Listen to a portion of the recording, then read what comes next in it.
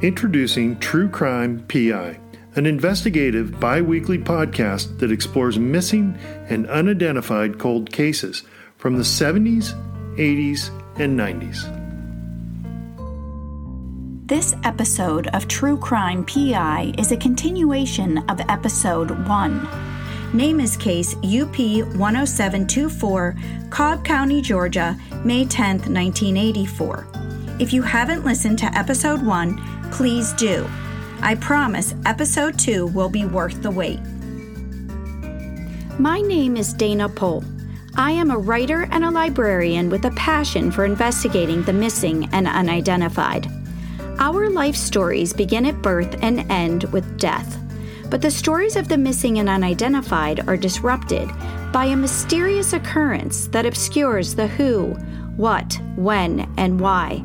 Without the answers to these questions, the missing and unidentified remain in limbo, waiting for someone to write the ending of their stories. My hope is that collectively we can be that someone.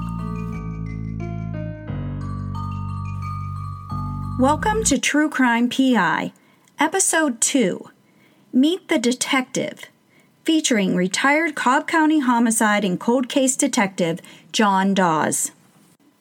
The goal of this podcast is not to report what has already been reported, but to find and share information that has not been previously shared with the public. In order to identify our doe, catch her killer, and write the ending of her story, we need details. We need to fill in the gaps with answers to the questions posed in Episode 1. In seeking these answers, I have learned that many times our perceptions are far from the actual truth, and other times they are closer than we could ever imagine. After speaking with those involved in this case, I have discovered two very important truths.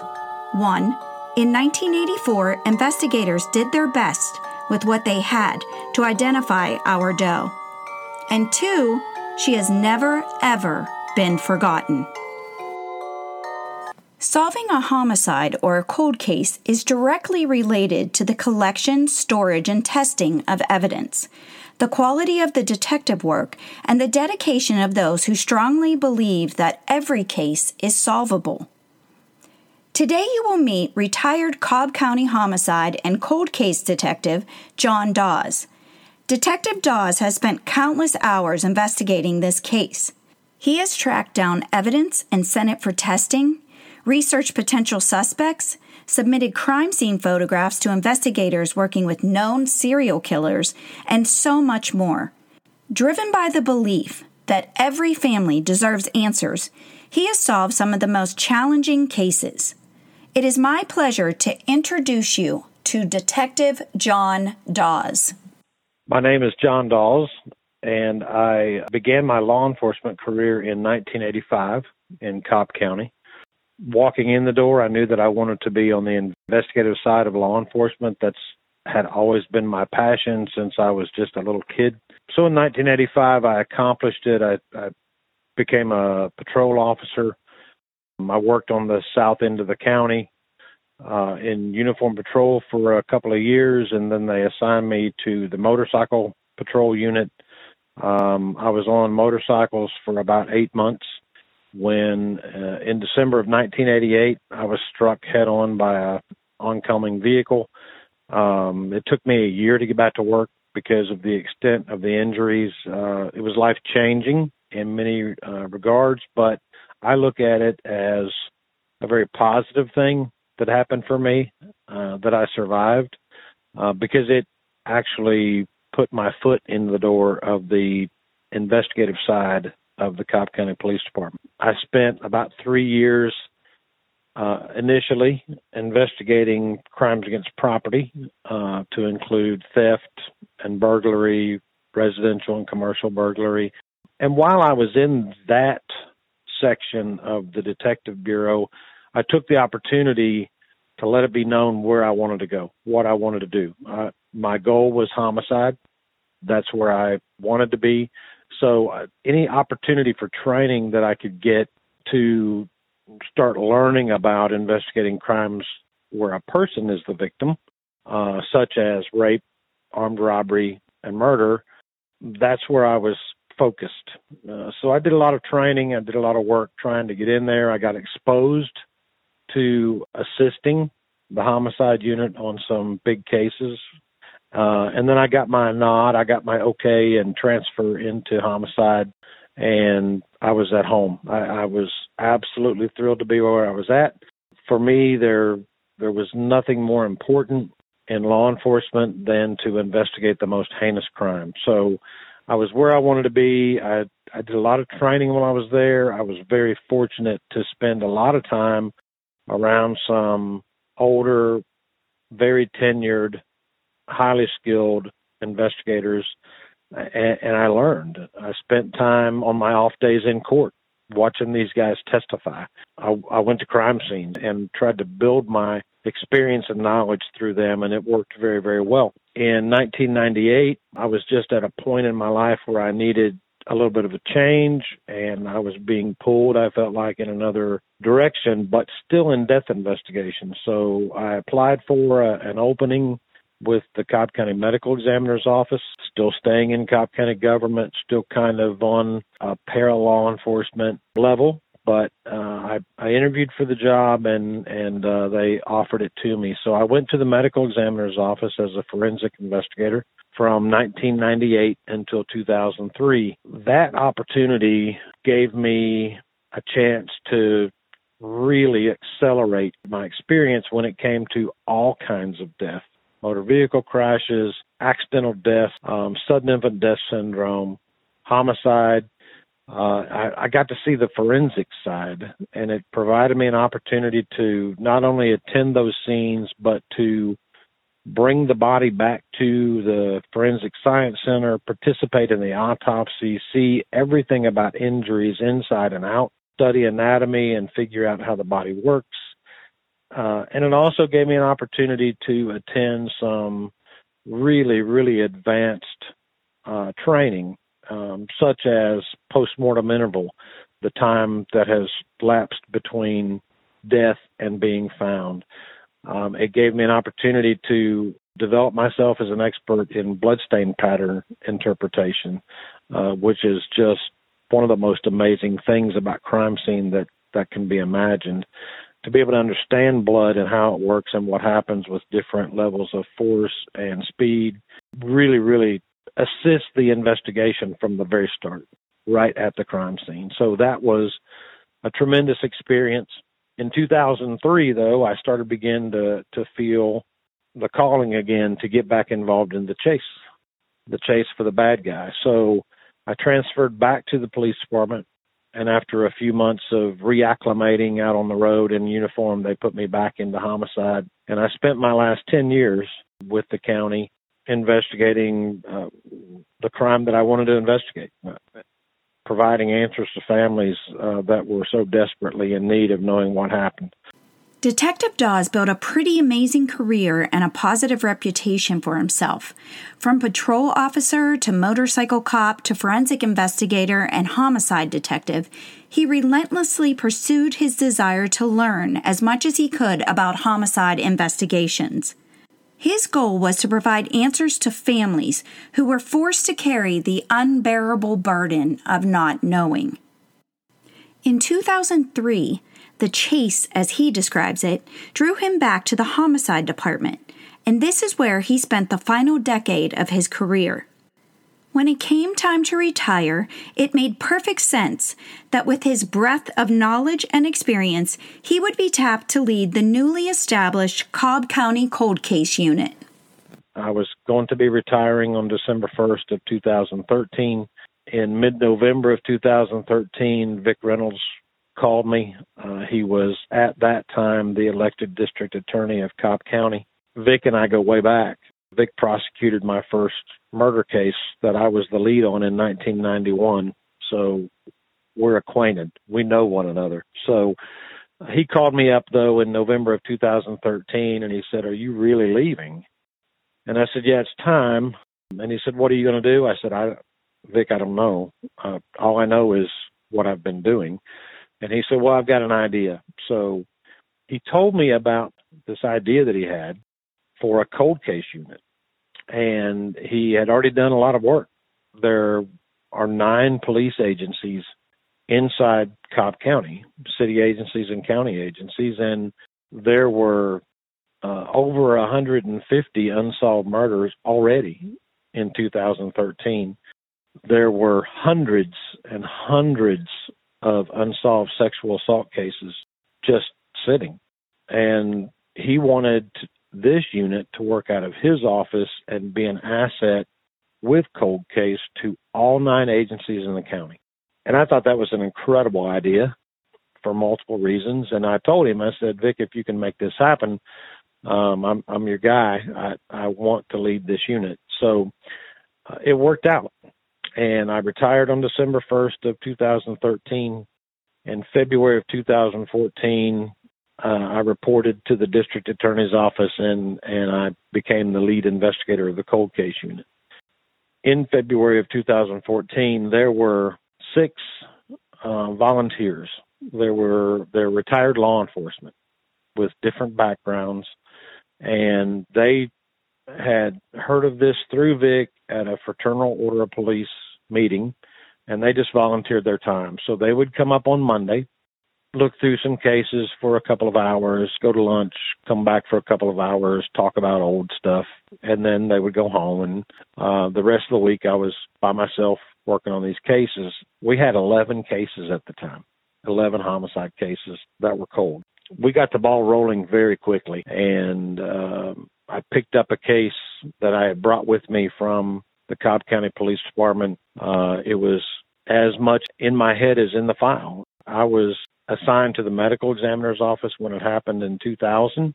I went to the scene. I went to the hospital. I transported the deceased victim back. I assisted with the autopsy. I communicated with his family. I knew the lead detective on the case on behalf of the police department. I knew much of what he had done.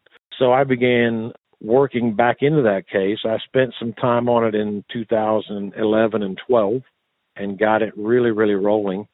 So in 2014, I picked it back up and went at it. And with the assistance of the volunteers, with Vic's assistance, with a lot of things that were going on, we solved that case in October of 2014. And that changed a lot of things. A short 8 months after Detective Dawes began leading the unit, he and his team of expert volunteers solved their first cold case. The team could not have been happier, and as Detective Dawes explains, it changed a lot of things. The unit was energized and had proven that cold cases can be solved with dedication and hard work. But as often happens in life, not all of the changes were positive. Detective Dawes soon realized that not everyone fully supported the work the unit was doing. Solving a case that had been cold for many years created tension between the unit and the department they were trying to help. One of the things that changed is the volunteers couldn't just come in one day a week. They came in 2 days a week. They were a lot more into it. They were a lot more excited. They saw what's possible, and it really energized the unit. And we proved that just because a case is sitting cold and somebody thinks it can't be solved, it can be done if you're willing to work. It kind of had a bad effect with my home agency. I found out in that process that there are hindrances to working cold case. If you're working an independent unit, even though you're in that same jurisdiction, that you're just not going to get direct cooperation out of some people because they don't want you to make them look bad. They don't get that we're all supposed to work together. So I was able to see that quickly. I was able to kind of navigate my way through that. You don't always have utmost cooperation when you're working independently, even if it was your home agency. This lack of cooperation between departments makes no sense to me. At the time, the sheer number of unsolved cases was staggering. Cobb County District Attorney Vic Reynolds handed the county police departments a unit that proved it could be effective, and yet those in charge let their egos get in the way. Fortunately, Detective Dawes is not afraid to face a challenge head-on, especially when it comes to solving a homicide. If there's one thing that I know I can do, it's solve a crime. At one time, before I retired in November of 2019, I had 95 homicide cases all open at one time, all being worked. Still had 6 volunteers. Some of them had changed out. I had different levels of expertise. We had been highly successful. We had solved 11 previously cold, unsolved homicides. We recovered a body of a missing person. He'd been missing for 3.5 years. 2 things stand out from these successes. One is that the goal was accomplished in those cases. We were able to provide answers to victim families and help them kind of get an idea of what had happened. And secondly, the Department of Justice did a study years ago, 2012 or so, that said 5% of all cases that have gone cold end up being solved. And of that 5%, 1% result in a successful disposition. Well, we shattered that because of the cases we solved, we had 100% successful disposition. These are truly amazing stats, but I have to admit, I wasn't quite sure what successful disposition really meant. So I asked Detective Dawes to clarify. To get a successful disposition on any case means that you've investigated it so thoroughly that in a trial setting, you're able to present the evidence, the jury convicts, and suspect had become a defendant. And when you move them from defendant to found guilty, that's a successful disposition. 100% of the cases that the Cobb County Cold Case Unit solved ended with a conviction. The hard work of this unit gave the families the long-awaited answers they desperately needed. Detective Dawes clearly understands the responsibility investigators have to provide answers to victims' families and the valuable role dedicated cold case detectives can play in fulfilling this responsibility. I'm extremely proud of where I've been, and I, on the other hand, feel completely blessed to have been where I was at. So it was a career that I look back on and I'm really, really proud of. I've never touted myself as the best, but you'll never find somebody who worked harder. And that's what it takes to solve those cases. The willingness to believe that a case is solvable and to put in the work necessary to solve it is what led me to Our Doe's case. In episode 1, we learned that the skeletal remains of Our Doe were found in 1984. This was 1 year before Detective Dawes began working for the Cobb County Police Department. But over the years, he has had the opportunity to become quite familiar with her case. In 1985, he was assigned to patrol the area of the county where Our Doe's remains were found. In 2009, while working as a homicide detective, he reviewed her case files. And in 2016, as the lead detective of the Cold Case Unit, he did a deep dive into her case. I asked Detective Dawes if he would be willing to discuss the questions that arose in Episode 1 regarding her clothes, DNA testing, George, and the medical devices. In doing so, he revealed details about this case that we have never heard before. These details will explain why, after 36 years, her case remains unsolved. While I was working in the homicide unit with the Cobb County Police Department, I actually started looking into some cold cases, some unsolved homicides and cases like that in about 2009. I was kind of the old guy in the unit by that time, and I was tenured. I was trained, and I asked the heads of the unit if I could spend some time looking into those cases, and I was granted that opportunity. So this case that we're talking about today of this unfortunately still unidentified female goes back to May 10 of 1984. And one of the first things that I began to realize just seeing the date is that DNA was in its infancy. One of the first things that I always want to look at is evidence. because the evidence to a case is vital.